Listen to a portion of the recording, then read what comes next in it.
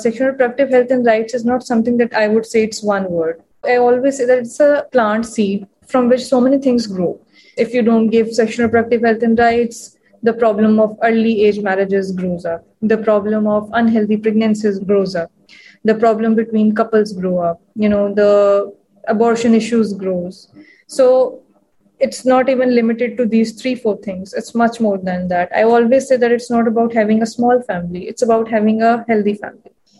It's not about when you are going to have a child. It's about if you are making a choice to have your family, or it's the peer pressure or your family pressure who's asking you. I always make it in a fun way, even in my speaking in another way. I say that why the girls in subcontinent, I mean India and Pakistan, have a very short-term reproductive organs that expires after 25 years. But whereas when I go to other countries like in West, especially everybody's getting married, around 30, and a lot of women are having children at 35 and 40s too. I'm not saying that there would be not a single complication, but they're heavy and it's normal. But in our subcontinent, every woman is born with an expiry date of 25 years. So this is what it is said when somebody gets married. If you won't have child in the first year, oh my God, something's going to happen to you. And that actually makes you afraid if you are not, into medical science and everything. So Pakistan has that issue. It is the issue in the subcontinent, in Bangladesh and India as well, but same as it is in Pakistan too. So this is the first thing. No counseling, no information, and a lot of myths attached to it.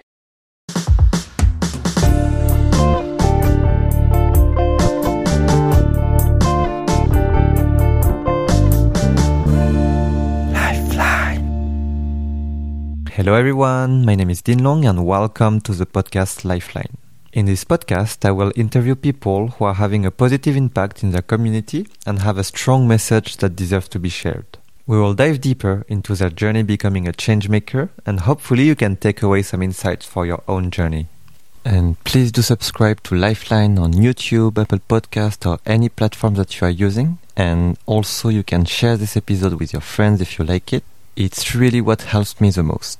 In today's episode, you will meet Laraib Abid, who is a sexual and reproductive health rights activist from Pakistan. She shares her journey launching Flare of Mashal, which empowered 25,000 women so far to make informed decisions related to family planning. Flare of Mashal is a youth and women-led organization advocating for equal rights in society and women's empowerment through sexual and reproductive health. We speak about how she learned to grab life-changing opportunities such as volunteering, scholarships abroad or grants, which made who she is today, and how she lives against the tide, being a woman in tech and a woman addressing a taboo topic in Pakistan. Enjoy this super cool episode. You will really feel the excitement and passion of Laraib, and see you in 1 hour and 30 minutes. So again, I said it a few times already, but I'm very happy and very excited to have you, Laraib, in Lifeline podcast today. And I always start a bit how I got connected, how I discovered you. So in our case, it's Aggie, who is my colleague at UNDP, who introduced you to me, because I was talking to her and she listened to the episode of Omer, and I was like, yeah, do you know any, entrepreneur from Youth Collab you think is a good fit? And she was like, Laraib. You have to interview Laraib. I think she just... Oh, you pronounced my name so correct. I'm impressed. Oh, really? Okay. And yeah, I think she just came out from one of your events, and she was like, I think still very inspired. So she was like, I think you were all over her mind.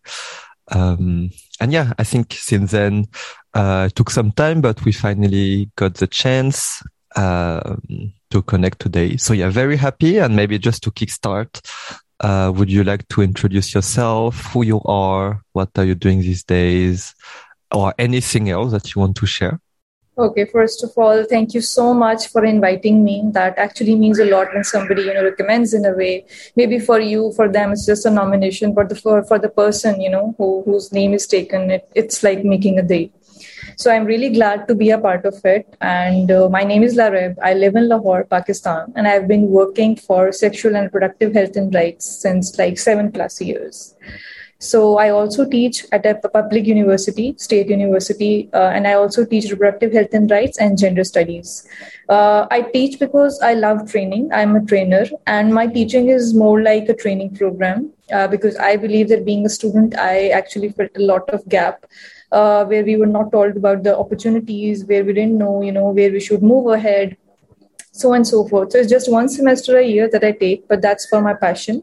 My full-time work is, of course, dedicated to sexual and reproductive health and rights, which is via Mashal, and Mashal is my baby. It's my organization that I lead, and it's been almost now, I guess, again 6+ years since I started just as a social work activity one day, and I'm really glad that it's been so many years and today I'm at a point where I can say that I've developed something. Maybe I've impacted somebody, or maybe the tools that I've developed are quite recognized in a way that is helping people, because I always wanted to do something that can in return create an impact, not just mere business. So this is something that was my aim always.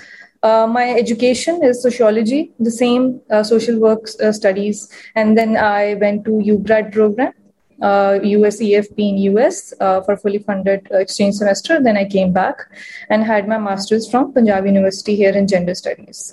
So my field is, of course, linked to my work as well. And I chose health maybe because I came from a family of doctors. Maybe that's why I always, a bit inclined towards that.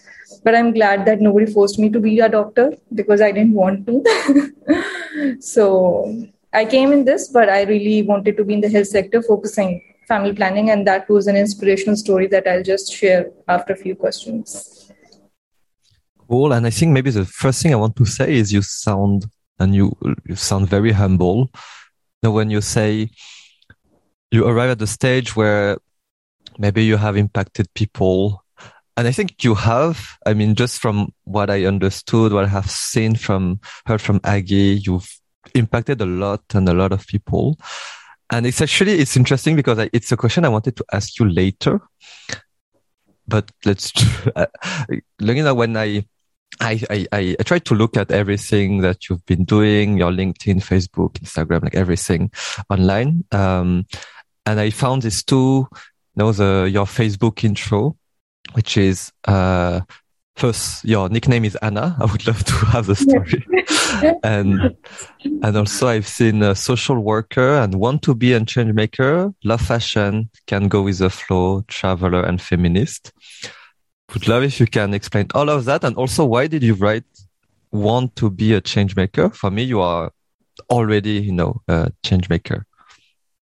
I'm very glad that I was able to fit those words in the biography because there were very few words allowed, and it took like 1 hour to think how to write those all words that I really wanted. So yes, that's very accurate, I would say, description of my personality or my passion. The reason I wrote everything in other tense but a change maker is want to be a change maker, because I do believe that change is a continuous process and you're always a part of it. I would never say that I've made a change. I can say I've made an impact. Maybe I'm recognized. Maybe this is something that's being accepted. But change is a very slow process, a very long process. So I want to be a change maker because I don't know if I would be able to, be a part of that bigger change that I want to. But that was the reason that I wrote it a bit different way, and very keen observation, I must say. Yeah, because it definitely had the deeper meaning. And then I'm a feminist, and it's very controversial in my country to even write that on the profile. But I believe that I literally own it. And for me, the definitions that people give on social media that they have in their mindset, which is being exploited with the group of those people who do not want equality, and people are blindly following them. Because of them, I would never hesitate to take this. I believe in equality of genders, and even all genders, not even two genders.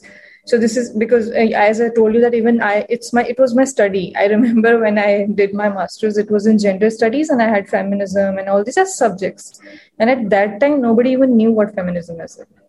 And recently, it has become so controversial. When it became controversial, I put it because a lot of women I have seen who were feminists, they were afraid to take the name that we are feminists. So I just wanted to, be proud of this fact that yes, I am, and I won't care what social media says and what people are saying. And yes, I love fashion. I remember many times in my life before my professional career, not now actually, when it was just a start. A lot of people have that misconception that people who are into fashion would never work or would never be a brilliant student. So I always, didn't like this fact. And when somebody knew me, because I was also a topper throughout my school life, and that's why a lot of relatives were like, why you didn't become a doctor? Because you you scored quite good. But this is something that I've struggled, because if I, dressing up and, I like fashion, why that fashion is so much linked into that person would not be intelligent and would just be into fashion. So this is a stereotype that I broke. And today, of course, I don't hear those comments anymore, but I write that because I own it, and this is a part of my personality, and I really like doing so. But COVID has actually changed this a little bit. I never came to a conference, never attended a conference so casually in looks that now I do, because it's been 2 years. And to be really honest, now sometimes I have sessions like 5 to 6 in a row, and I'm sitting at home. So the motivation is very low. When I was going, motivation was very high. Then I'm a traveler. My mother used to travel a lot, and maybe because of her, I always liked traveling. But of course, being a student, it's not always easy. So when I started representing myself in the conferences, that gave me a chance to travel. And to be honest, the first and foremost part that I tell everyone, even my students, is that traveling changes you. And I cannot explain how. I cannot explain, but I have seen difference in those people who have traveled than those who haven't. I don't know the reason.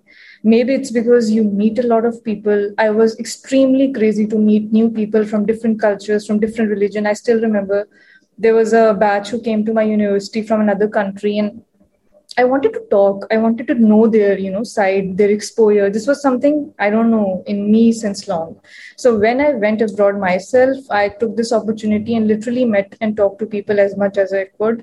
I'm a very bad icebreaker, but I try myself for that. I try to be a good one. So yes, I love traveling. I mean, if there's a conference there, which is, this is something like two benefits in one thing. I, of course, want to meet people. I want to get exposure. And on the other hand, now I, tend to represent my idea. I tend to represent my work, my country. So just tours is something else. And, being a traveler in this way, where I'm representing my work and also traveling, that makes me even happier. That is not just a tour. So I feel more excited when it's this such kind of opportunities. So I never leave any fellowships. I never leave such programs that will always give me exposure. In fact, the idea that I got, even though the inspiration was a story of my friend, but somewhere the reason that I actually came to that point was the exposure that I got abroad. Because, you meet so many different people that you haven't seen since birth here. For me, traveling is a part of my life, and I never wanted to. And imagine me in the COVID. I mean, I had like almost 6 conferences in the year of COVID, I guess. And when they all cancelled, now only 3 are left for next year. I don't know if they will sustain that or not, because, there are issues with the organizers and everything that keeps on happening. But these all things are really close to my heart. Social work, change maker, fashion, traveling. This is something. If people who are on my social media know that these posts used to come a lot of time on my social media timeline. It's really cool, because I can really feel when you say, you took time to think about it, because when like with fashion, with feminists, with can go with the flow, it's, this thing that I feel like you want people to react like, oh, she loves fashion. Oh, she's a feminist. Oh, she cannot go with the flow, because it's always against what the majority will expect. And it goes well with can go with the flow. Actually, it's like everything is linked together. And also, I find it so interesting that everything you manage, it's like they're all connected together also in your life. Like it's not, you mentioned you go to a conference or you travel. You put on your favorite clothes, you speak about feminism and your social work and the change maker side of you, and you try to be different. So I think it's very interesting.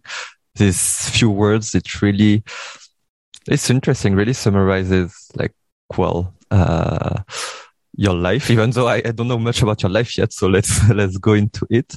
And yeah, I think from what you said, I just inspired me 1 million questions. So maybe let's Sure. start. Maybe with I like to start chronologically. So from your childhood.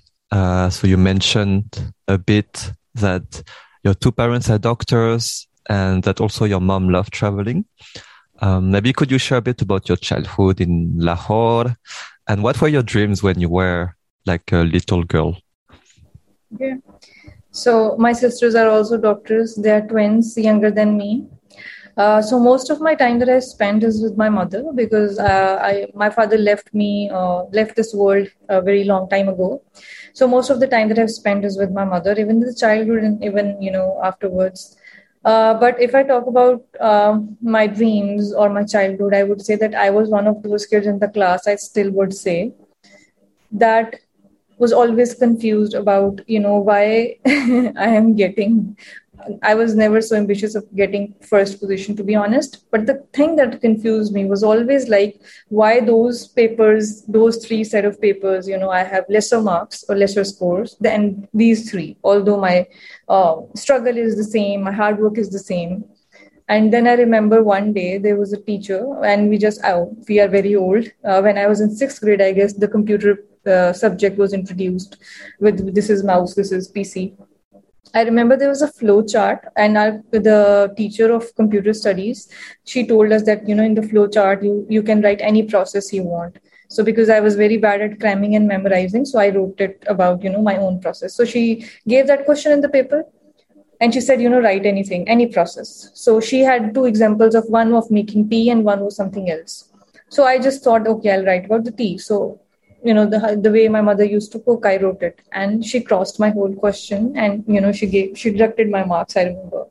And she said that you don't put tea leaves with water and milk at the same time.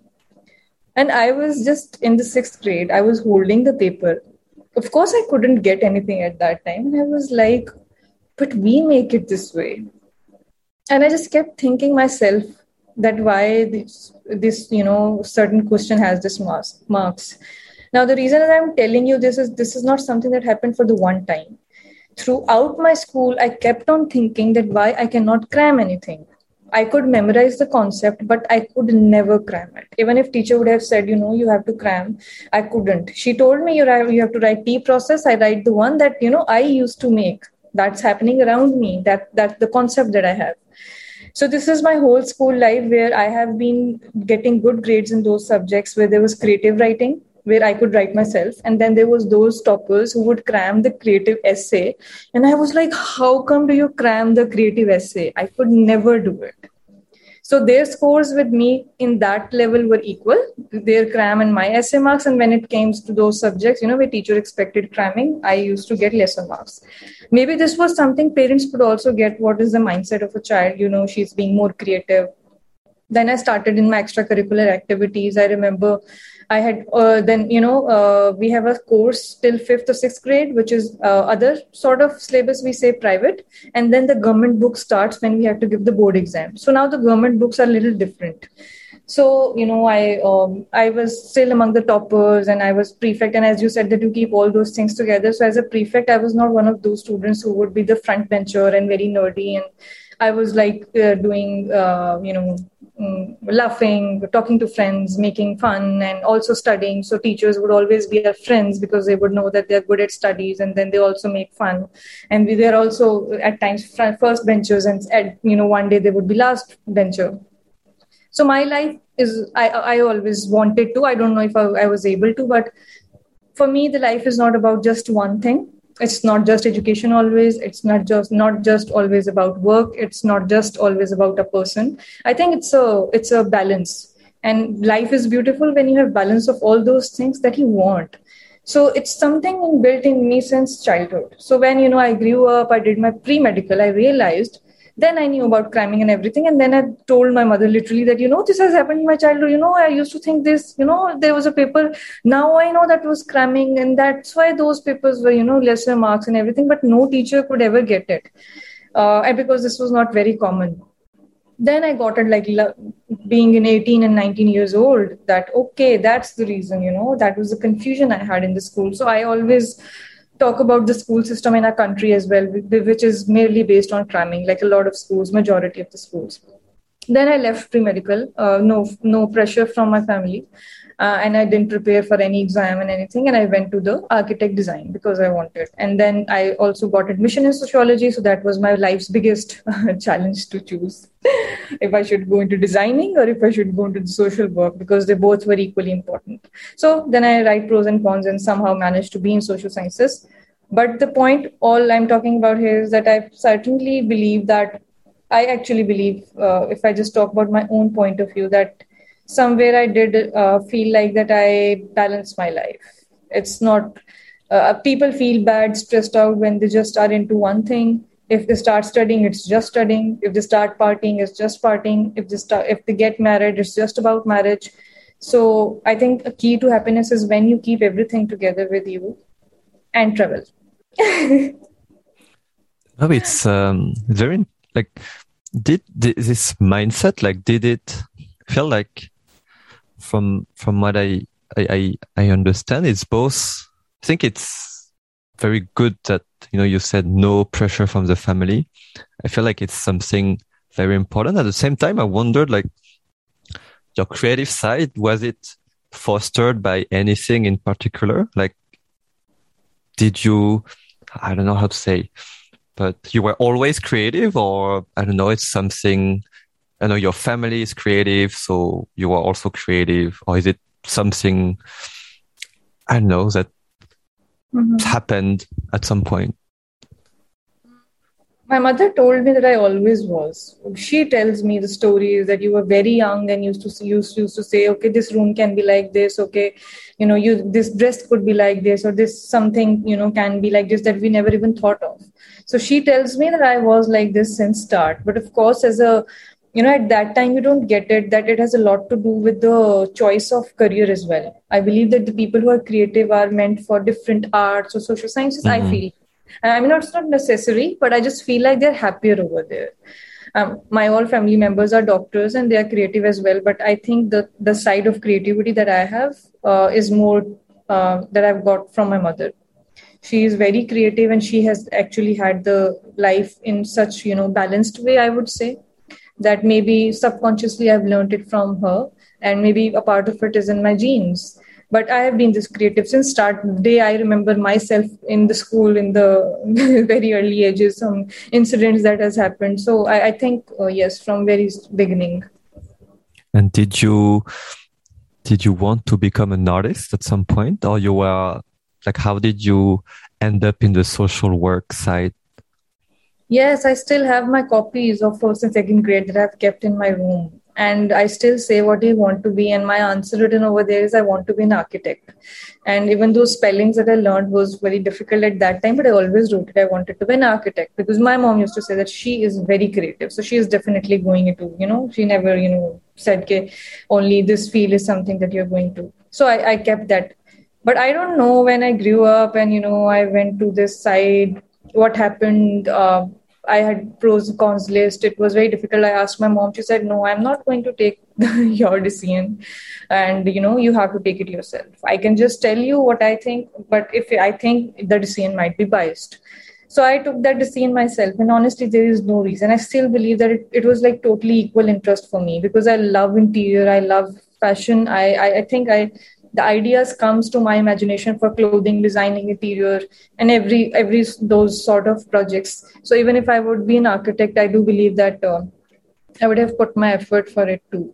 So there is actually no reason, and I still believe it was like equal for me. Sociology and this architect was 5 years, and sociology was 4 years. So this is one difference, which I don't know, doesn't make like a lot of difference, to be honest, but I somehow chose sociology. And during that time, before you started to study sociology, did you already start to travel with your mom a bit around like Pakistan? Oh, within Pakistan, yes. Abroad, no, because she was a single parent at that time, and like she had a lot of responsibilities. We have struggled through, so we used to, hang out a lot. We used to go in Pakistan, within Pakistan a lot, and that's why maybe I had this feeling that I will go out and something like this. And I used to see her pictures because before marriage she used to travel a lot. So, and then she used to tell me that, I used to go on scholarships because I used to go in the library and the scholarships were posted in the library. So, how come you will go to the other countries in scholarships? And at that time, internet was emerging. It was not even here back in when I was in 6th or 7th grade. So when I grew up, internet came in and I saw the opportunities. She was extremely happy because she always wanted us to get exposure. So yes, part of it is because of her, but I started traveling after my bachelor's. My first time was my exchange semester that I started with. Okay, yeah, no, because I think it's nice to speak about opportunity. I saw that it has become a more and more important part as well of Mashal. I mean, it's a huge jump in time. But yeah, so hopefully we can speak about it a bit later. But yeah, so like you study sociology, and is it, because I felt like even, I think even before Mashal, you were already, quite, like a genuine reproductive and sexual health, leader in Pakistan, because you were involved in all these initiatives. Is it something you discovered through your studies, or did it happen after you studied? So I started volunteering because of my field. Everybody volunteers, but I always say that the volunteering is our field as well. So other people volunteer maybe for the credits or for the summertime, but we do volunteer because this is our field. So when I started volunteering, I got an offer for the job. I worked in NGO sector for 2-3 years and then also in international NGO for a year or so. So when I got the offer, by chance, the offer was for a project. It was a national project for reproductive health and rights. So I started off straight away with that. But then when I worked, I did project, I got a lot of learning. And maybe that was also an inspiration that I thought, no, I will also do something like this, but maybe under my own umbrella, maybe pitching my ideas without any, limitations or without thinking about, there are certain restrictions in any organization, or maybe I wanted to lead. So yes, straight away I got the project actually of health. It was a coincidence. Okay, yeah, so good, very good coincidence in the end. Okay, and when did your exchange happen? During that sociology studies, right? Yes, last semester. So yeah, could you share a bit before we come back on your work in Pakistan? But yeah, like how, why did it happen? How did it happen? Why did you say you have very bad icebreakers? What happened? I think it was in the US, right? Could you share a bit like the highlights of this experience? Oh, I think those 6 months were like a complete life, one life that I've lived somewhere. It was like a complete journey. I remember somebody when I actually didn't know any platform before that. So I went to a volunteer organization. I was volunteering and there was a, random group of people. We met, we talked. So one of the, volunteer from them, he told me that very casually and very in a way that, I would definitely know. He said, did you apply for UGRAD? So I was like, UGRAD? What did you say? What's UGRAD? I said, can you spell it? So he said that it's UGRAD. And that's it. The conversation ended. I came back home, and that is something that I always tell people, that I tell opportunities to so many people, but I haven't seen that passion in a lot of people that, they stick to it, search it, and make sure that they apply it. I came back, I Googled it. I literally saw all the applications, all the videos I could see, everything. And I met him next day, and I told him that I have seen UGRAD. Do you know what is personal statement? He said that, yes, I know. Of course, he knew everything about the opportunities. I said, can you share a bit about it? So he told me what a personal statement is. I said, okay. This was my first time. I just, verbally asked him, and he also showed me a sample. And I wrote it and I sent it very confidently, very casually. And after a few days, he asked me, "Did you send it?" I was like, "Yes, since long I've sent it." And he was like, "You didn't even go to your teacher for the proofread, to ask someone?" Or I was like, "No, shoot, I didn't. I didn't know that you have to go to the teacher for the proofreading. I didn't. It was I still have that person's statement with me." And then after a month or two, I got an email stating that you're selected for the exchange program. And I was jumping like anything. And my parents were so proud. At that time, my father was alive, and he, was extremely, extremely happy and distributing the CDs to everyone and saying that, she's going somewhere. I was really happy. So this was the journey. This is how I picked an opportunity. If you will tell me something that there's an opportunity, even right now at this point, even if I'm occupied, I'm going to see it, I'm going to write it, and I'm going to keep an update when it's coming. I am one of those people. I would never live in my comfort zone. So I believe because of that, I got that opportunity. And my personal statement was not so exceptional that it would, make a mark. Especially Lahore is considered as a city with, a lot of opportunities. They prefer people from smaller cities. Although I work in the boundaries of Lahore with the marginalized community as well, but globally people think that Lahore is just developed. Every corner is developed. So this was something, a very big shock to me. But of course, I was beyond excited. We had an orientation. I got the visa. They gave us pocket money. And I told everyone that you don't need any bank statement. They even give you pocket money to go to Islamabad embassy. To go for the visa, they gave you pocket money. The things were new for me, the fully funded stuff. They gave the free flights and free food, it all. So this was very new and very exciting for me. And I was like, yes, these are the scholarships my mother used to talk about. So it was like very optimistic approach that I had for this. I went there. Again, ice breaking is not my cup of tea. I've been working on it like since long. I should have, done it more. So when I went there, so it was very difficult for me to break the ice always. So it was always those people who would, come first. I was always friends with those. I would never be the one to talk first. Although there is no harm in it, but I don't know why this is something I find it difficult. So I made good friends, but the place where I went, it was Emporia State University. It's a small city. The Americans were not, I've seen in my country that foreigners would come and we would be excited to greet and meet them, ask them, offer them hospitality and everything. But when I went there, the Americans were not at all interested in anyone.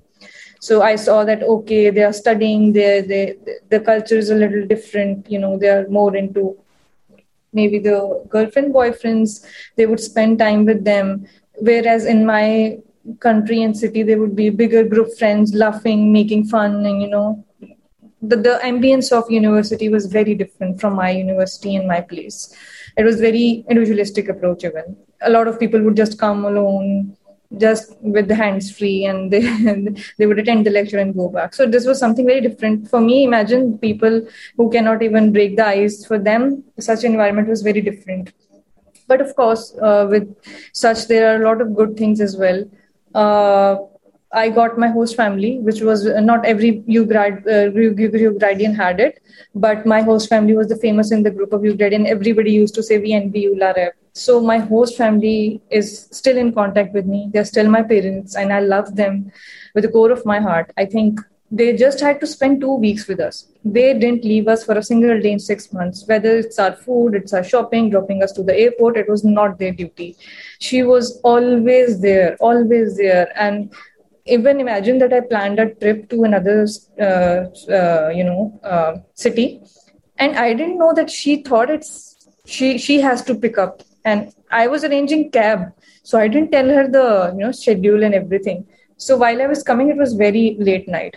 She was there at the pickup station, and she said that you should have told me if it was late night.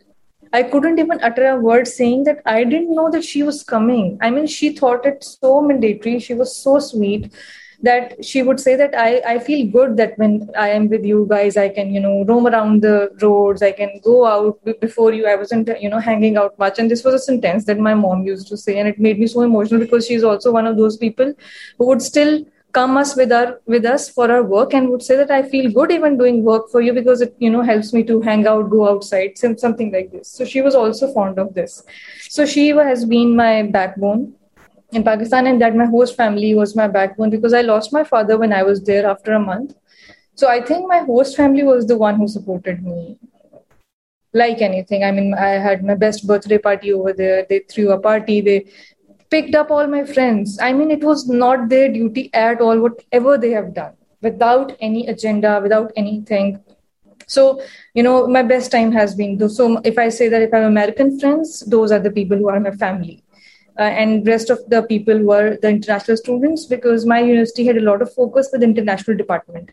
So I had a friend from Russia. I had a friend from Syria. They were my Moz and Yulia were my really good friends. And it was of course a bit struggling time because I haven't seen my grandparents. So this was sort of first death that I've seen in my life. I didn't know how to react. I didn't know how to cope. I also self-isolated me for a while. It was difficult for me to start traveling again. But again, my host family has been my strength. They also had an offer to go back to Pakistan. It was my last semester. If I had, come back. So I had sort of exchanged credits / frozen my semester. So if I had come back, whole thing would have messed up. Then it's not easy to, how would I know that I will be completing semester, in what way, how? There was no answer. So my mom told me that you don't need to come. Just try to, enjoy over there, take this out of your mind, but complete your degree over there. It's your one lifetime opportunity. And I also believe that when things keep on happening in life, but you have to move on because, such opportunities and things, maybe you can get it again, but if there's no point of coming back. He had already gone. If he was here, he was sick, you think different. But for a person who's already gone, my mother herself, she was like, and the people at the program of UGrad appreciated her a lot. They said that there are very few people who actually say this because it keeps on happening with a lot of people when they come here. So a lot of people even say, okay, we want to go back and all, and your whole semester and everything gets messed up. So it's really good to see that she's staying here. I stayed there for the whole period. I completed everything.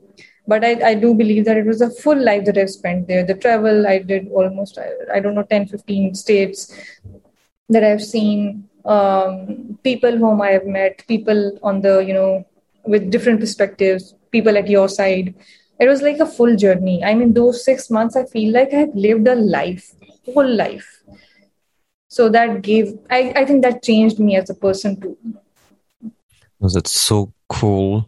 So the way you share stories, you are like a very good storyteller. You should add that in your in your Facebook description. But no, I mean, when we, it's interesting to see like this other life or this lifetime, this life-changing experience all started from not much, right? But just this random guy who shared, hey, have you applied to UGrad? And you're like, but when we think about it, you could have, I mean, there's so many ways you could have reacted.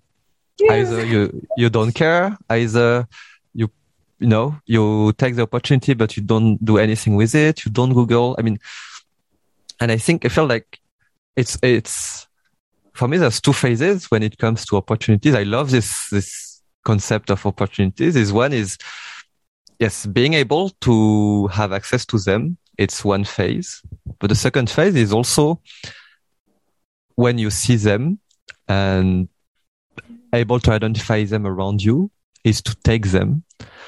And you could have not taken them, right? So I just wondered, like, why were you so keen? What makes you different from other people in terms of, if there is an opportunity, you want to grab it like right away? Always. I don't know the reason, but always. Even I'm telling that if there's some, panel going on and they would say that there is one opportunity, I'm definitely going to see it, apply, see the eligibility and see, if it works, because I believe life's short and I have to do what I'm passionate for. And if there are opportunities, why should I even not apply? There's like no concept of not applying for any opportunity whenever I hear. So like you said, I always discuss this with my, friends and family as well. you might have heard about alternate universe. So I always say that, there's alternate universe, and Larev over there has not Googled that. She hasn't seen it. She's living here. So for every decision in my life, not only this, I always say them, so okay, if it's an alternate universe and I wouldn't have done this, imagine where was I?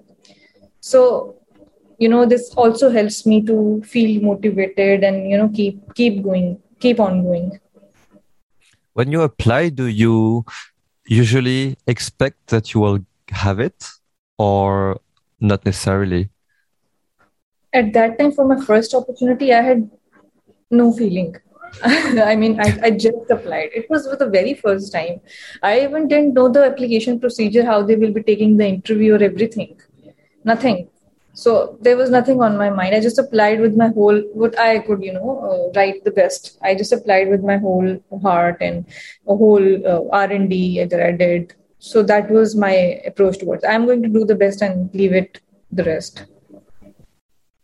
I feel like it's a very deep question, but it inspires me. But do you have any regrets in your life?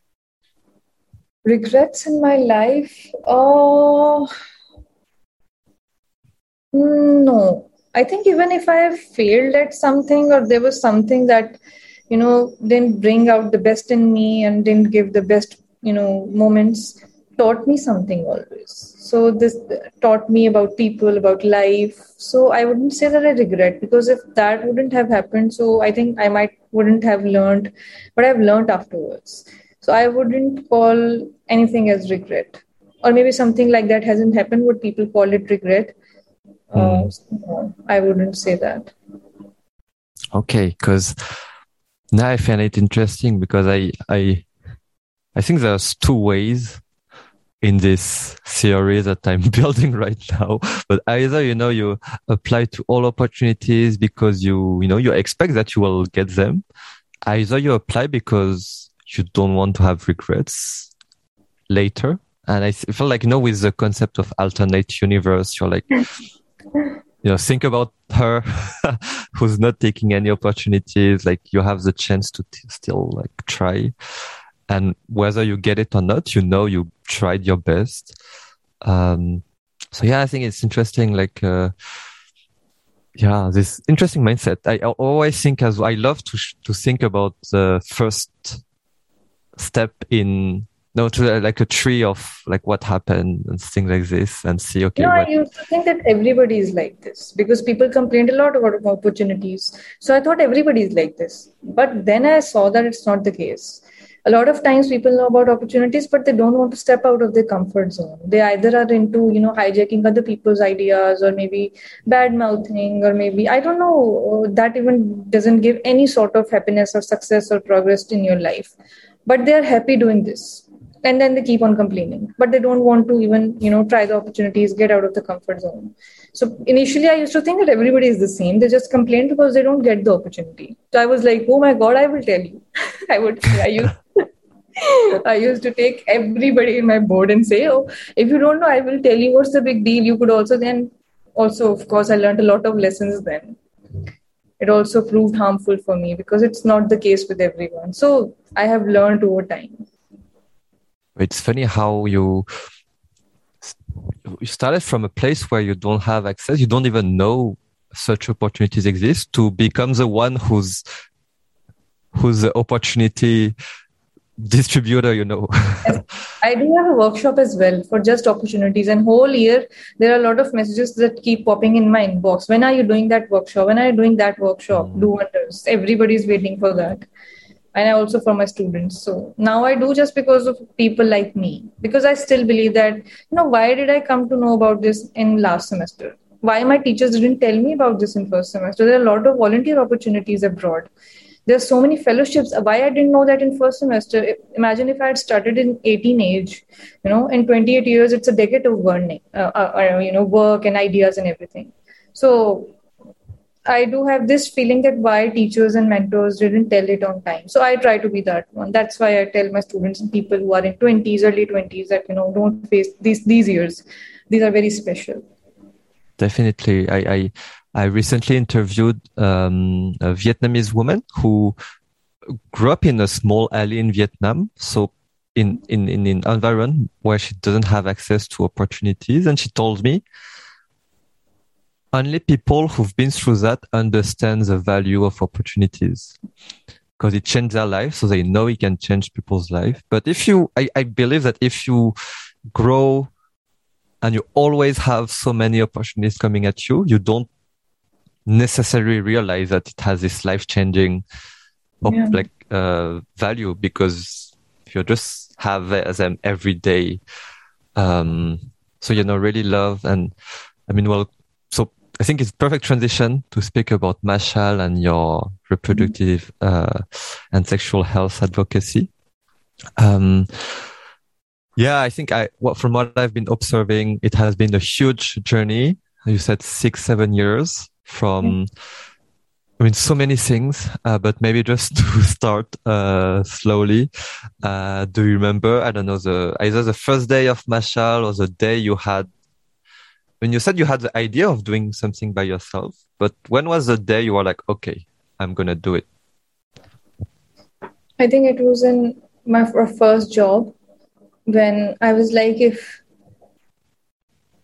other people can have a team and have an organization, why I can't always have to, work under someone, and why can't I have an organization where maybe I can freely pitch my ideas? This was the first thought that I came, to my mind. And even through my school life, I have also observed that thing in myself, that I was better at work when it came to my ideas, instead of, being under someone. This is in my nature. This is not always good, but I couldn't help it, because this is something in my nature that, I want to maybe lead, but cannot be under someone. This is bad. So I even forced myself, for the sake of learning, it's really important that you work under someone. I have learned everything from that, part, working with someone, working under someone, because that's how you grow. So that was never easy. So that was for sure that I'm not going to do any job. I'm just going to be an entrepreneur, going to do my own work, but not job.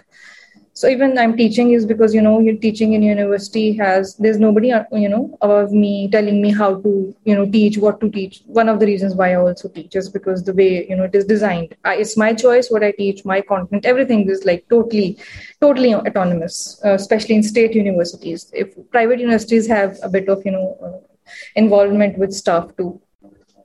So this was something from in my mind long ago. But then one day I said, okay, how can I start? That happened when I came back and from US. Again, the chain, I also say this is my own very own quotation, that if you haven't got another opportunity from one opportunity, you have failed at first opportunity. Because that's how my chain has become. From one, even till now, this has been a chain of starting from UGrad. I volunteered, somebody told me. So I got an opportunity, which means my volunteership was also successful. I went there, I came back, and I didn't know even about the alumni networks, honestly, because they had an email ID. So we all got an email that now you're a part of alumni network and we have seed grants. And I had no idea about seed grants, but I knew that I'll have an organization. So I said, okay, let's, put the seed grant thing under my organization and let's do it, the social work. So I said, okay, I will think about it and I'll do it. So I pitched for Interfaith Harmony. I remember I had it was very small grant. It was just I guess $150, just $150. And I remember not caring about this, and I planned an activity. I gathered Christian community, Hindu community, Sikh community, and Muslim community, which is very rare, especially in my city. People who are from Sindh do have inclusion of Hindus and, temples in them. But in Punjab, everybody would be like, oh my God, are you Hindu? If somebody is Hindu. So it's not something very casual and happening a lot of times. So I gathered all of them. We had a dialogue. I still remember that, everybody eats chicken in our country. It's very normal. I remember that keeping this thing in mind, that I said that there would be only rice and potatoes. That made them so happy because they are usually non-veg. They're vegetarian, other religious people. So they were so happy that in Pakistan, it's just so rare that somebody remembers this. The chicken is so mainstream and common for, hosting. It's something special that people forget that. And even that comment still makes me so happy that they felt it a nice gesture. We had a dialogue, we ate food in a place, and then I took all of them first to mosque, then we went to temple, then we all went to, Gurdwara, and we went to church. And it was, I don't know, I still get goosebumps. I felt so nice with all the religious people, and everybody visiting all of it, respecting all the places. It was very nice. So I just did that project and submitted the report, and I had no idea. It's still there on the website. If you write IREX, IREX, their alumni network grant, they published my idea in their website out of a lot of ideas. And they said that we want to publish your story and we want to publish a success story. And I was like, how come is it a success? I didn't know that, it could go this long, and they would contact me. They interviewed me, they put my story, and it was a big deal for me. I was like, wow, that was my first publication, I guess. And my first own project. There were publications, but of course not directly mine.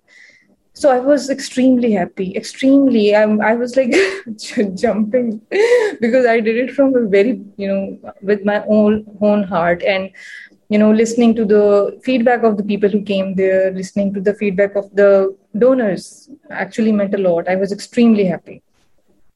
So their grant announced next year. I didn't know where else to apply. I applied for the same grant. I waited for the 6 months. It was, I guess, coming after 6 months. Again, a very small grant. Again, I applied for one activity, another idea. And then I secured third one. And then I secured fourth one, the small ones. And then they put me in the list, and this took me as a speaker, that how there's one person who have got four grants in a row. So maybe the new idea pitchers can learn from her. And imagine what would I have been feeling like, someone who didn't even know anything, someone who didn't even know proposal writing at all. I just pitched my ideas because at that phase, it doesn't matter much how you write, but it's more about the idea. So I was so happy. I spoke there, and it was like, oh my God, okay. I didn't know that they don't give grants consecutively to a person. So then I knew, okay, they don't prefer it back to back. So those 4 grants gave me and Mashal also the opportunity to conduct projects, and that's where Mashal started. That's how it started. Okay, and so yeah, which specific? So I guess you pitch a specific event or specific project. Now it's so big. So what was it like a workshop as well to raise awareness about reproductive and sexual health? Or could you share a bit, like, which project did you do? So when there was a gap between the small grants, what I used to do was I used to do social work activities. I even go to orphanages. I would go to I still remember I have that activity. We all just went on Eid day, the other Eid, which is more fancier, and we meet people, to the guards, doctors, and everybody who's on duty at the same day. And we, distributed food just randomly. There was like no point of, maybe making something, but we just wanted to. So when I volunteered for an organization that I was working on, and they gave me the project of reproductive health and rights, and, coming from a family where, everybody talks about health and women health, and my mom is also very bold and blunt about women rights. And because we are 3 sisters, I've always heard this from other people. I remember in my childhood that telling my mom how you can have a son, or maybe it's better to have a son, and oh my God, you have twins and those are also daughters. And my mom giving them a befitting reply that these 3 are daughters, are my sip to everything, and I don't need anybody else. So I've heard this, but I didn't know that, again, I didn't know that it's called patriarchy. It is something happening in every other house. It is something that other people also relate to. So when I took that project and I heard about such stereotypes, such gender inequality, and I realized that I could relate to a lot of it. I could see that, where people are coming from. So that's where, my project gave me insight. But if I talk about my own organization working on sexual reproductive health and rights, is the inspirational story. So before that application, I was also working, but I was, doing, you can say, workshops talking about reproductive health and rights. So my friends knew that I'm working on this. My friends knew that I have doctors in my family. So that's where my inspirational story comes in, where my friend, called me. She's an engineer. And she said that I don't know what are contraceptive methods, and can you connect me to a doctor? I said that I was a bit confused, and I was like, okay, I will connect, but is everything okay?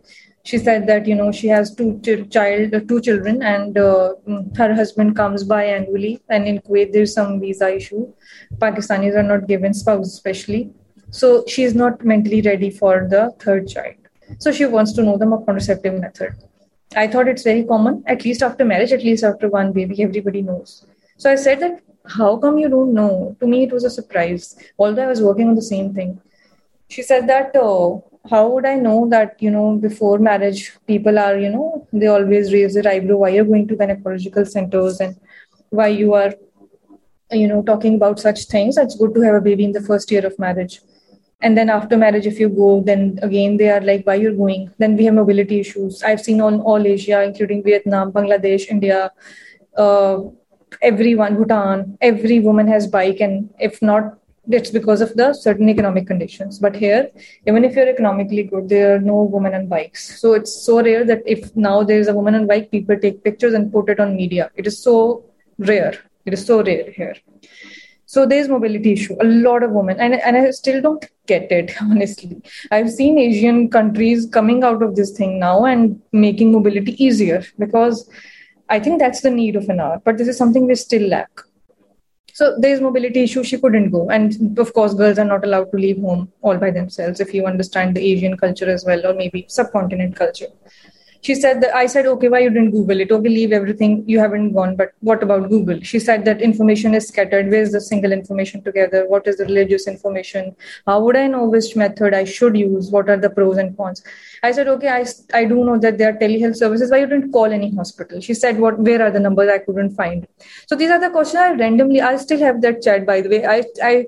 I see that chat. I'm so glad that was a chat. That was not just on the call, but she also, chatted me afterwards, because now I see that back and it makes me happy. Because when I chat, after again talking to her, I researched again on the Google and I saw that there would be, if there's any platform, but I also realized that there was no single platform. Of course, there are websites, of government telling their helplines separately of one thing, then some organization telling theirs, because if they would share other helplines, their business would get affected, right? So they would never tell at one platform. So I thought that why there is no one platform, how would somebody know about contraceptives if they cannot go outside?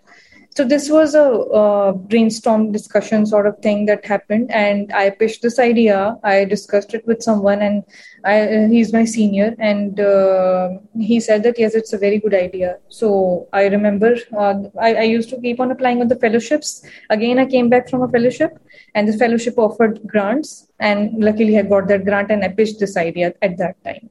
So I made a pilot phase of one city only. So I made that, and today the recognition is all because it started from that idea. And I remember when I went to US for a global accelerator program, Bill and Melinda Gates Institute called us. Their trainer, that sentence would always stick to my mind because unintentionally I did that. He said that ideas become a success when you make a tool after seeing a problem, instead of making a tool and then solving a problem. You see a problem, then make a tool, but people make a tool and then create a problem. And then I went back to my journey and I thought, okay, yes, I also saw a problem, and, I tried to solve that, and, I connected. So that sentence has, gotten in my mind. So that was my journey for Mashal, specifically after I left my work, because then I started with the fellowship. Of course, it's still even not right now easy to sustain.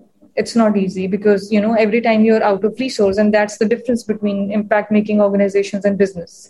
In business, at least you're getting revenue.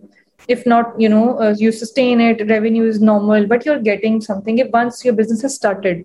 But in an impact organization, even you are at the peak, even if you're recognized, at the end, you don't have revenue. Maybe you're creating free apps, you're getting the projects. So to make it sustainable, it's always really important to, add this point of revenue generation, I believe. But it's not always possible in every sort of act for organizations. So it's a tricky journey to actually follow impact organizations, at least in my country. And no, I think it is in my country, because I maybe you have no idea, but in Pakistan, it's extremely tricky to receive funds now, to register your organizations as non-for-profit. to get the certificates, to get the bank account. Every step is a hurdle, so you don't get it. And for business, everything is okay because they are paying tax. So everybody who has two options would never think about this journey. It is full of hurdles, and those hurdles are at times, even no matter how much hard work you do, are not going to get away, because there are policies. They have said it. I don't know at the back or what. I don't know, but they don't let us get registered for so many reasons. Everyone says that. Everybody has tried. So the other path, which is of business, is easier, and it has revenue. It has no issues. It is not looked down upon. Feminism, NGO, bad things, and business is fine. Businesswoman sounds cool than NGO person. So I think that path that I've chosen is also not so fancy and easy. And I did start some sort of small business, not like very much of my passion, but just to see how I perform. And it was a good experience. It was very smooth, actually. But then again, until I'm in the youth age where I could create sustainable solutions, I would again go back to the NGO sector, no matter what the connotations are to it. I would again go to it. So I stuck there. I stick there. I think that's my destination. I left architect for it. So I don't think now I would choose, other side just for the sake of, because there are hurdles. So definitely maybe at a age, if I'm out of resources, then I cannot say. I try to sustain a lot, that I sustain in a way that I can carry on this organization for 10 more years at least.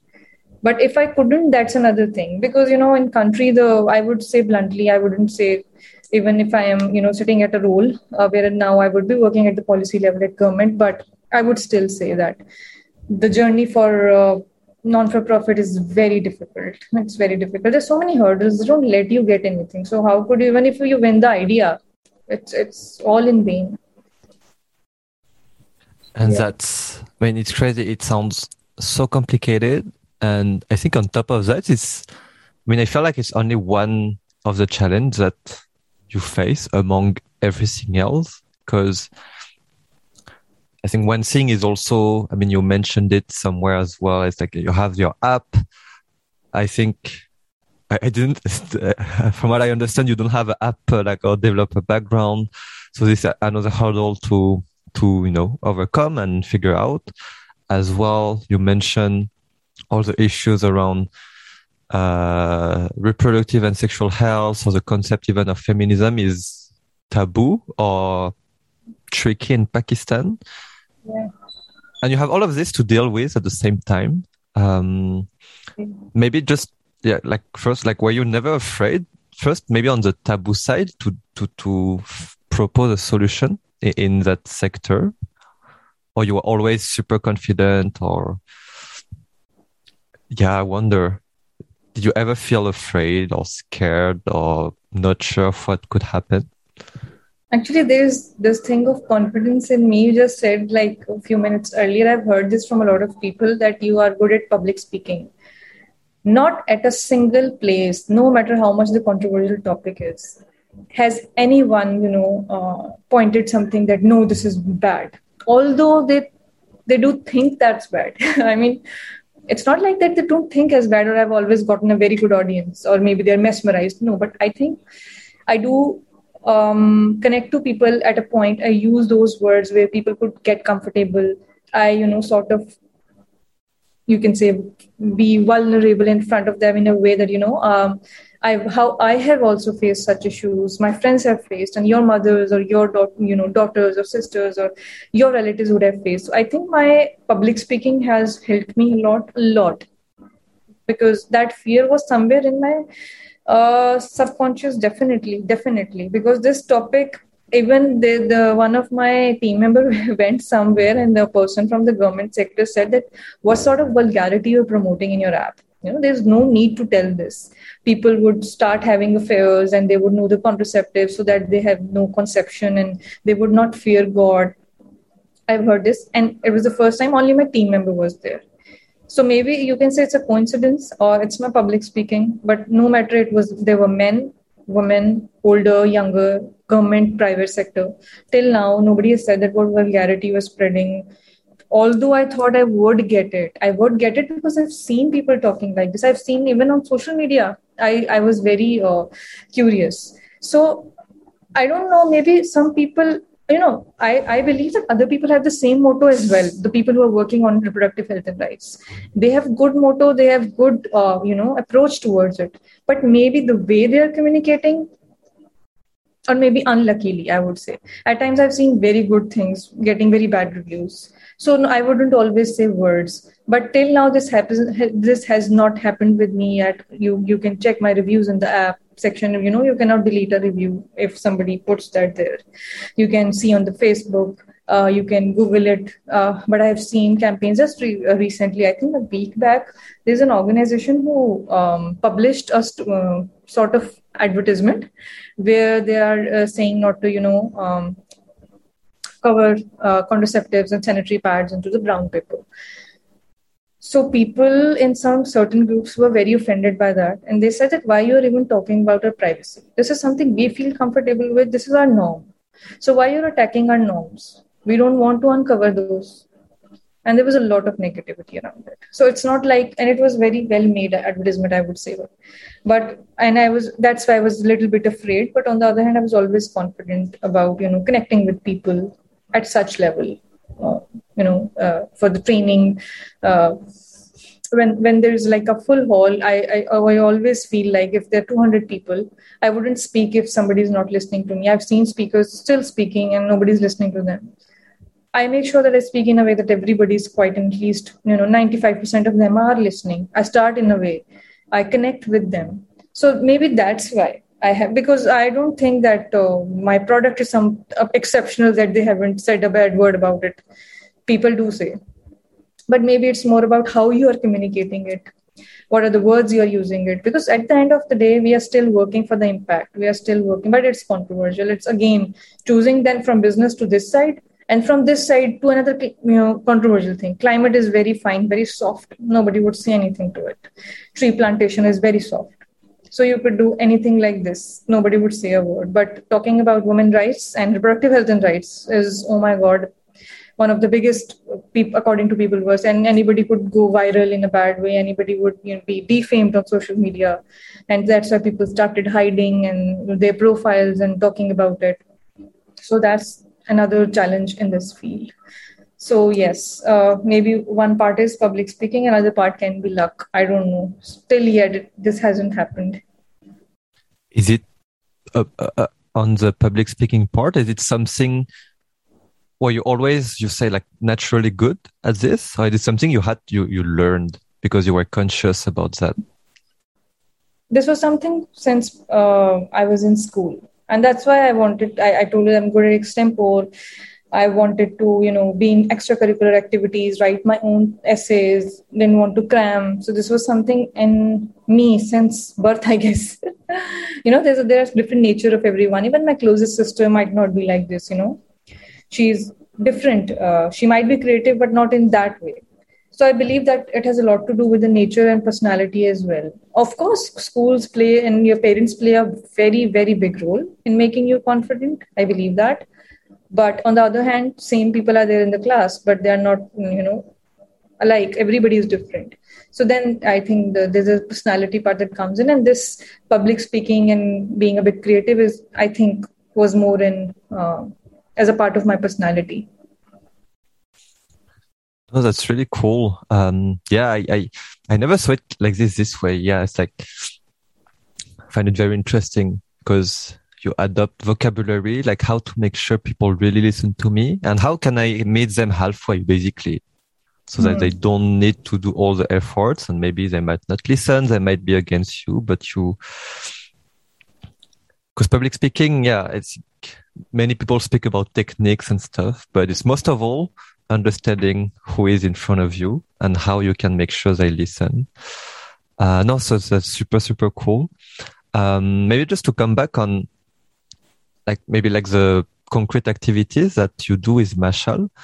I know I'm not the best expert on reproductive and sexual health. Could you maybe briefly redefine or elaborate a bit more on what are the, specific issues for Pakistan in this regard and that you are trying to address?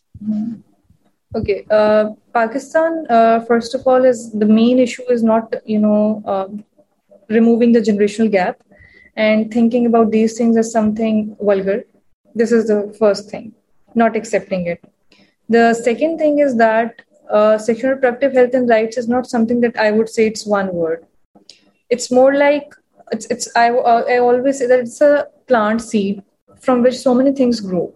It's if you don't give sexual reproductive health and rights, the problem of early age marriages grows up. The problem of unhealthy pregnancies grows up. The problem between couples grow up. The abortion issues grows. So it's not even limited to these 3-4 things. It's much more than that. I always say that it's not about having a small family. It's about having a healthy family. It's not about how or when you are going to have a child. It's about if you are making a choice to have your family, or it's the peer pressure or your family pressure who's asking you. If you are making the choice, or it's your myth. That I always make it in a fun way, even in my speaking in another way. I say that why the girls in subcontinent, I mean India and Pakistan, have a very short-term reproductive organs that expires after 25 years. But whereas when I go to other countries like in West, especially everybody's getting married, around 30, and a lot of women are having children at 35 and 40s too. I'm not saying that there would be not a single complication, but they're heavy and it's normal. But in our subcontinent, every woman is born with an expiry date of 25 years. So this is what it is said when somebody gets married. If you won't have a child in the first year, oh my God, something's going to happen to you. And that actually makes you afraid if you are not, into medical science and everything. So Pakistan has that issue. It is the issue in the subcontinent, in Bangladesh and India as well, but same as it is in Pakistan too. So this is the first thing. No counseling, no information, and a lot of myths attached to it.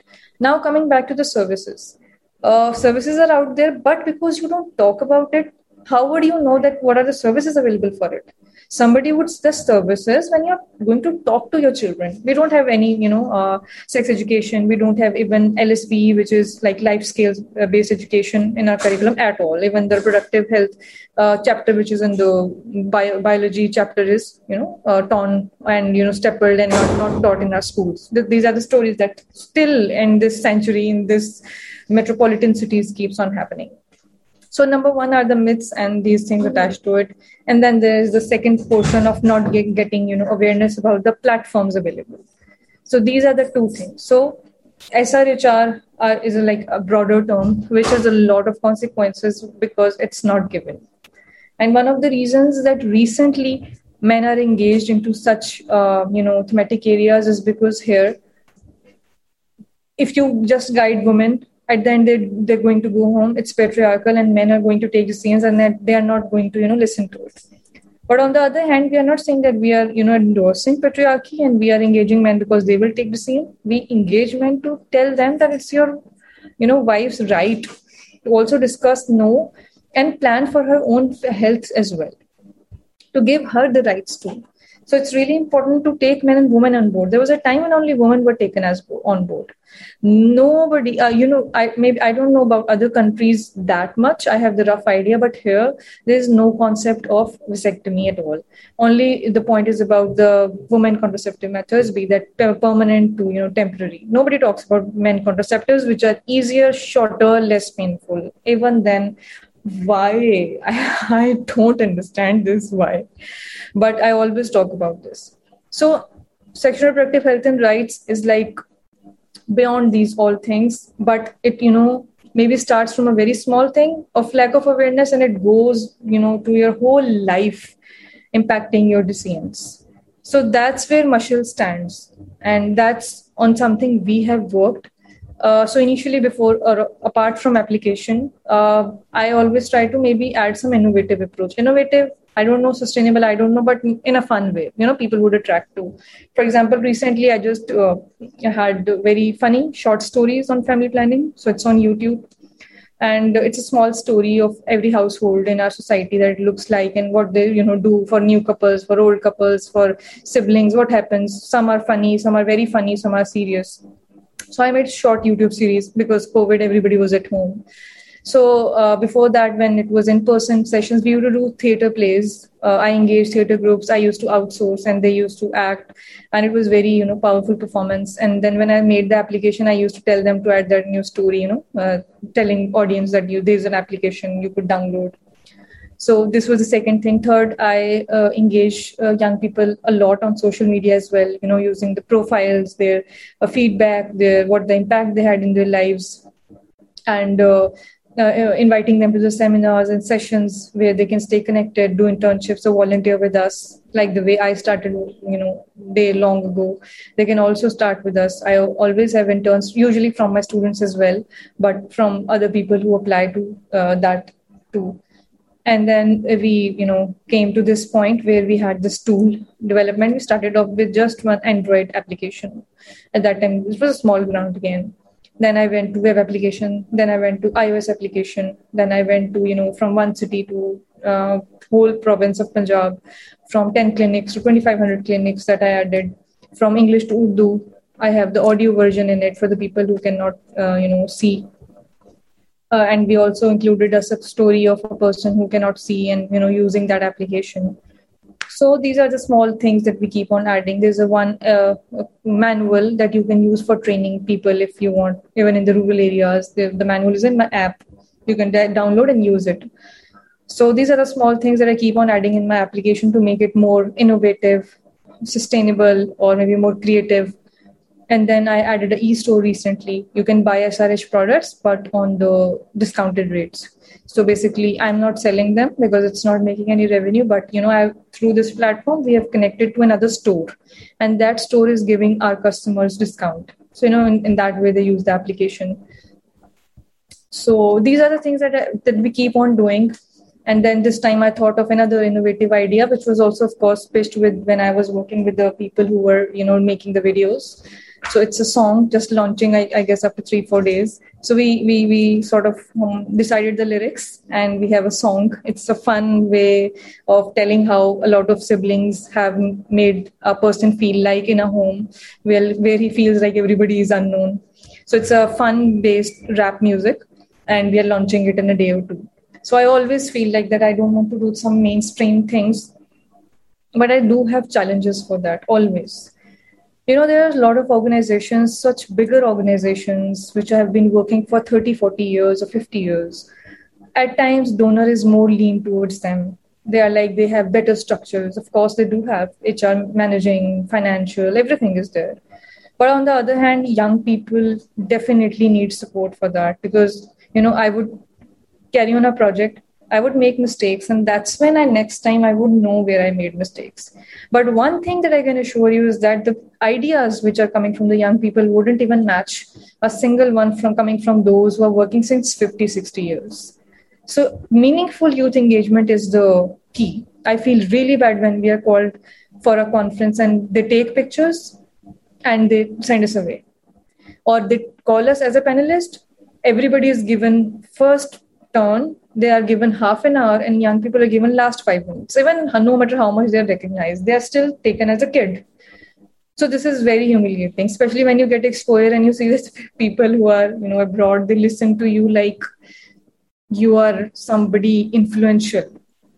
They give you such respect and such an honor that when you come back and you feel like at such platforms, you are treated this way. So it's very disheartening. And that's why keeping up with the resources is not always easy, getting back-to-back projects, because you'll get projects from the alumni associations or, as I told you, that registration issues are there. So many things already cut down. A lot of organizations would say that you would be operating at this high budget already, or maybe you have this structure set up already. So if you would have such sort of, what I would say, conditions, how can you empower young people, especially women? I have worked and I haven't seen anybody teaching me proposal writing. When I started writing out the ideas, I didn't know technical writing, to be honest. I have learned it over time. Nobody taught me. Nobody teaches. Even if you ask or beg them, they don't. I don't know, but it's not the scenario over here. So this is one of the approaches, and that's why I respect those donors and those people who are supporting young people just based on their ideas, no network, no reference, just their ideas, knowing that they might have a little, lesser, I would say, HR management system or financial system, or the offices might not be so big and organized. They might be even working from one room, 5, 6 people. But when they support, that's when I guess, youth ideas keep sprouting. It's still very less in our country. Even if there is, it's coming from international ones. So national ones are still very less. That's a challenge. That's the biggest challenge. And then coming for a women-led organization, it's another challenge because people don't believe it's sustainable. Yeah, I agree with everything you say, but you said it in a much better way that I could ever think of. But no, I mean, for me, it's beautiful to see the growth of Mashal, but in the sense of course, what you do around, family planning, reproductive health, etc., but also in terms of youth development, youth engagement. Very interesting how you broaden what you do, because it's also the story of your life, right?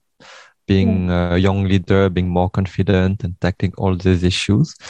And maybe just on that to speak a bit about the future, but what is your dream? What is your vision, or how you said at least you'd like to have Mashal run for the next 10 years. But so yeah, what do you hope to achieve in the next 10 years? The reason I said 10 years, because I'm not going to behave the way some people do, even if they, are old enough, to even invite young people. When it's 10 years or 15 years more, I would definitely invite Gen Z to, they have newer ideas than me. I'm millennial now. I would say that they have better ideas. After 10 years, I'm gone. This is my time. And then, the era of next generation is going to come in. That's why I say that at least for 10 years, I want to keep pitching my ideas. If Mashal still grows, I would have other people to, be in the line of leaders. So my dream is, of course, to sustain the organization, and not only sustain, but also to make an impact and not let this organization's application die, because I've spent a lot of effort in, talking about it, promoting it. I don't want to wrap it up just because of lack of resources. That's always one of those fears that I have, especially talking about the current state policies and everything. But one of the things that gives me hope, of course, COVID was also very depressing because I won some grants and they were taken back, because I know that in pandemics and epidemics, you work for the things that's more important. But I do believe that I never thought, I even didn't know the name that this organization is linked to when I got Family Planning Leader Award from Bill and Melinda Gates Institute, the only woman from Pakistan who got it. And I think achievement is not getting awards. Achievement is making an impact. So people search, and even on the websites, and even we wrote on social media as well, that I've achieved this.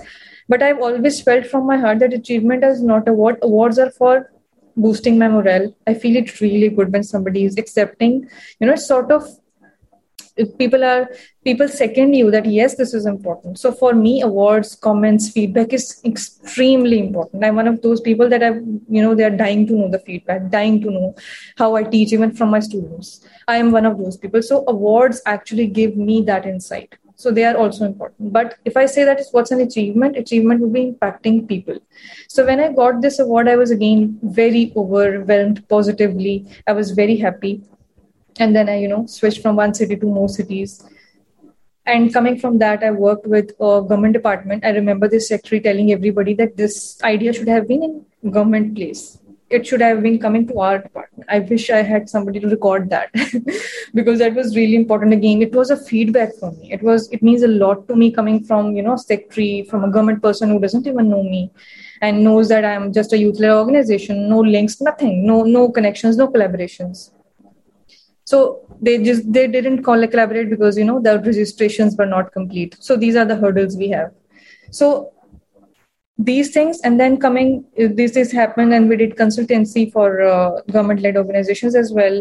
But I really, really always, whenever I talk, I want to name those platforms like 120 under 40, which is from Bill and Melinda Gates, like Women Deliver, from where I started. If I didn't have that start, I don't know where was I today. And then today, keeping in view that youth-led organization is a risk to take, supporting them, guiding them. Amplify Change has been a big support, making dreams come true, making the ideas come true, making this song launch, this YouTube series, this applications to iOS, expanding it. I always want to thank them wholeheartedly because I know what challenges we have as youth, as young, as women. So my dream now is, because of Amplify Change, I would say again, I will give credit to them. Because of them, I was able to work in the last year, because it was like there was nothing left, what happened across the world. Because of them, I worked, and this year I got selected in Prime Minister National Youth Council. I don't know if you have seen that or not, and that is a big deal. It's unpaid, it's volunteer, but it's not about always payment. It's not always about, getting resources. But getting on a state level, at the level of Prime Minister, not even local or federal or, those departments which are provincial, at a Prime Minister level, at a president level, where that even if you won't be able to work because of certain restrictions, you still have that position where you can influence at least one thing. In 2 years, at least, the least I could do would be one thing. So I chose, and the most happiest part was that the National Youth Council, they had a separate theme for sexual reproductive health and rights because of, our population issues. So of course, I straight away went for SRHR. And now I'm in the policy making at state level. Now we just had an orientation and oath ceremony last month. And now we are into SRHR group. As I said, that I'm closing up my project, wrapping up. And after that, we are working on the policies. I mean, I cannot even dream. I don't want to even imagine it, that if we discuss policies that's actually going to be implemented in Pakistan from us, this is huge for me, huge. Coming from just like one social work activity today, working for consultancies, I got big donors, good organizations that I always called as that maybe I'm lucky because I've seen other people hardworking. I've seen other people ideas. But sad part is that they sometimes don't get, even at times I don't get the sustainability. And that's why I lose a lot of team members because of that. But now, because I am at a point that even, although of course I don't want to leave the marketing of the project, I want to continue expanding the application. But for example, if I don't have funding, I just feel optimistic in this way that at least I'm at a government level working. That's not going to stop. That's going to continue. In fact, my ideas now would be more amplified, more multiplied, and I could take it to the bigger level. So this has sort of given me security in that way, which is non-monetary, but feels good, because I have seen a very big gap between two projects, and I lost some good team members, and that consistency that you need to have. Maybe I would have had all four province in my app right now, that I didn't have it right now. But yes, I do dream to work on policy level, because I think that's the social work was just the grassroots thing. But at the end, what you're envisioning is the policy level change at the government level, because government level change is what we all need, right? So even if they would, I would be happy to make something for them by developing an application or something, but that's going to sustain forever. But I should know if it's going to sustain. If it's going to be left after a year, it's better to work on policy and not on tools. Policy then gets implemented, converts into laws and something, but when it comes to tools, we don't know how long they're going to take it with them. So my focus was not even on tools. Even everybody said that this should be on government level. I don't know how much they're going to sustain it. They won't. There are a lot of issues at government level. But when the policies get accepted, somewhere it is going to be there in the process of laws and policies and all that. So my dream at the end, which I think I'm very near to, and I don't know if I would be able to complete that or not, but I'm optimistic about it, is to work on policy level now. I've been working 7 years, and I want to literally, take all those learnings that I had from that to this policy group now. Such a beautiful journey from your work at super grassroots level to, policy side, system side. And it's a bit like, now, as you said, your advocacy will always be there through, not necessarily through Masha, but through everything that you do, but through now that you're there. Yeah, you can whisper at the ear of the Prime Minister. So that's pretty cool. And related to that, maybe in general, for those who listen, or in general, how can people support Mashal, support your dreams? in your life? You can see our website, www.beamashal.com. So mashal is basically, how should I translate it? It's the light, the light which is passed on in the Olympics as well, the mashal. So it's like be a mashal, be a light for everyone. So my website is beamashal.com. And if you can support us in any way, like if you want to volunteer in your country or city, if you think you can take this message in your country, if you want to collaborate on the application level, if you think that your country needs this application and we can collaborate and take it to a global level or a regional level, we can do it, because there's somebody who actually from my application, took that inspiration to her own region.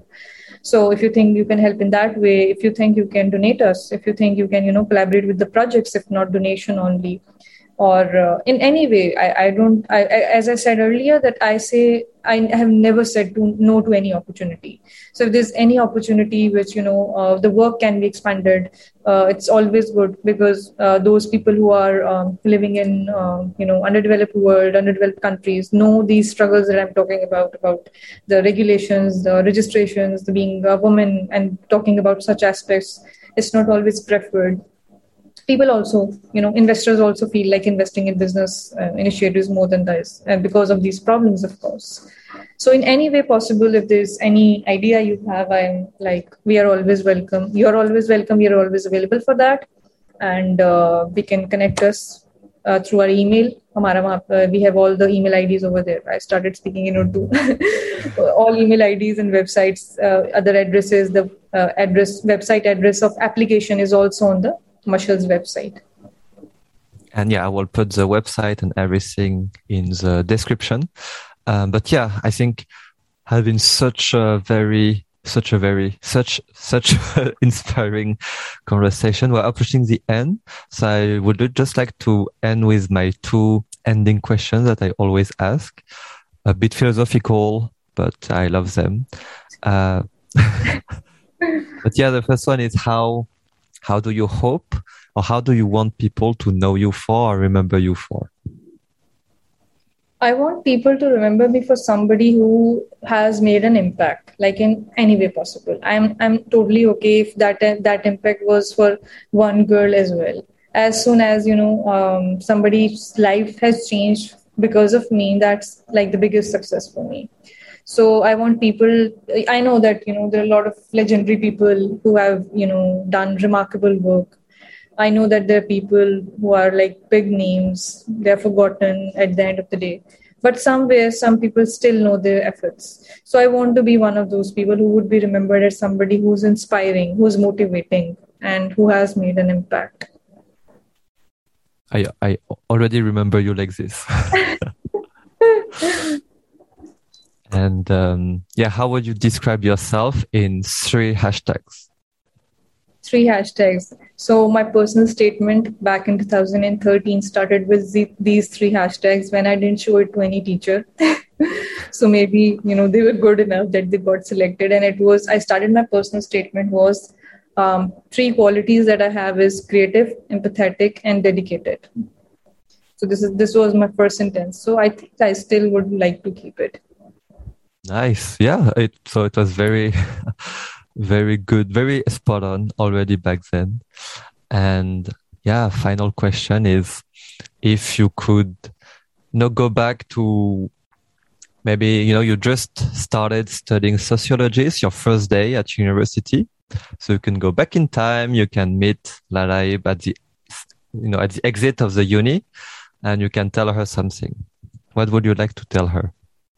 Oh my God, there's a lot of difference between these two personalities of Lalaib. Back in 2010, I'm so old, and 2020.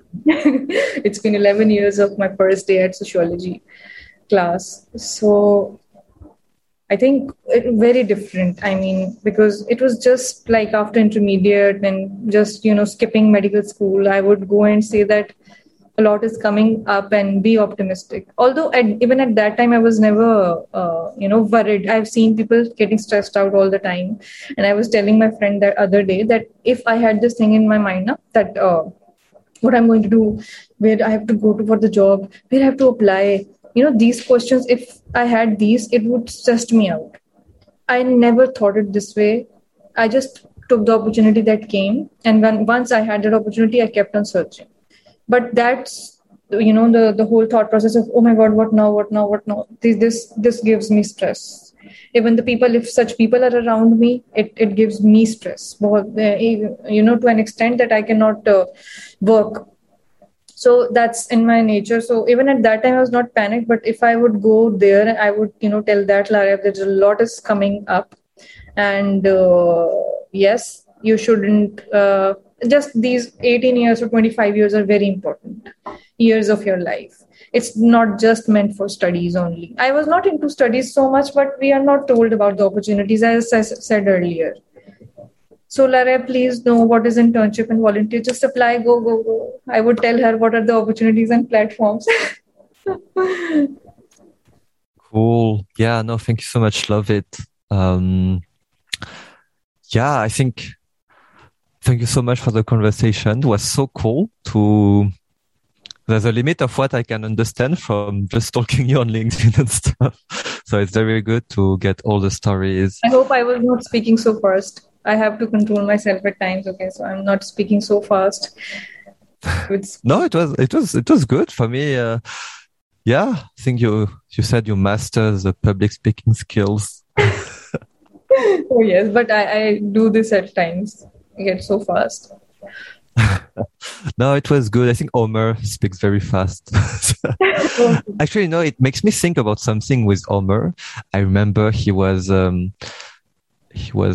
speaking about APYE, so Asia Pacific Youth Exchange, and he saw that there was a list of like where people could come from to apply, and he didn't see Pakistan in the list. I know most people will be like, okay, I cannot apply, but he still applied, and he was like, why is Pakistan not in the list? Yes. And he got in, and then they added Pakistan the year after. It happens like a lot of platforms. That's why I started the scholarship workshop. A lot of places. I've seen Indians, I've seen Bangladeshis, because of course I would compare myself to Asian countries. And I've seen Pakistan being absent in a lot of lists. And I've seen also that, it's so important. And I've seen that you also Unleash alumni. Yes, and when Unleash started, like back in 2015, it was their first ever workshop in Denmark, first ever lab. At that time, my application was not there. I chose health and well-being. They have like categories or thematic areas, and oh yes, you actually reminded me of something very good. It was, you know the format. You're also alumni. Yes, from China 2019. Okay, so they have this platform where you choose a category, you go and develop an idea. So our group was discussing what idea we can have, and two of us, there was one more person from African region. He and me said that there should be some online platform for health, and the other three didn't agree. So that's one of those things that happens in Unleash when you're grouped with other people from different regions. They didn't agree to that extent that they said that it's not that good, but okay, let's keep it in that tone, right? And at that time, he and me said, okay, but we will work on this when we will go back to our countries. I forgot this, so I have worked on this. He knows this now. So such platforms always gives us such It's good. I love fellowships. I've learned a lot through fellowships. Yeah, I planted a small seed. That's super cool. Cool. Yeah, no, me too. I love fellowships, all these programs. Hopefully there will be more coming in the next year. I hope so. But yeah, no, thank you so much. That was so cool.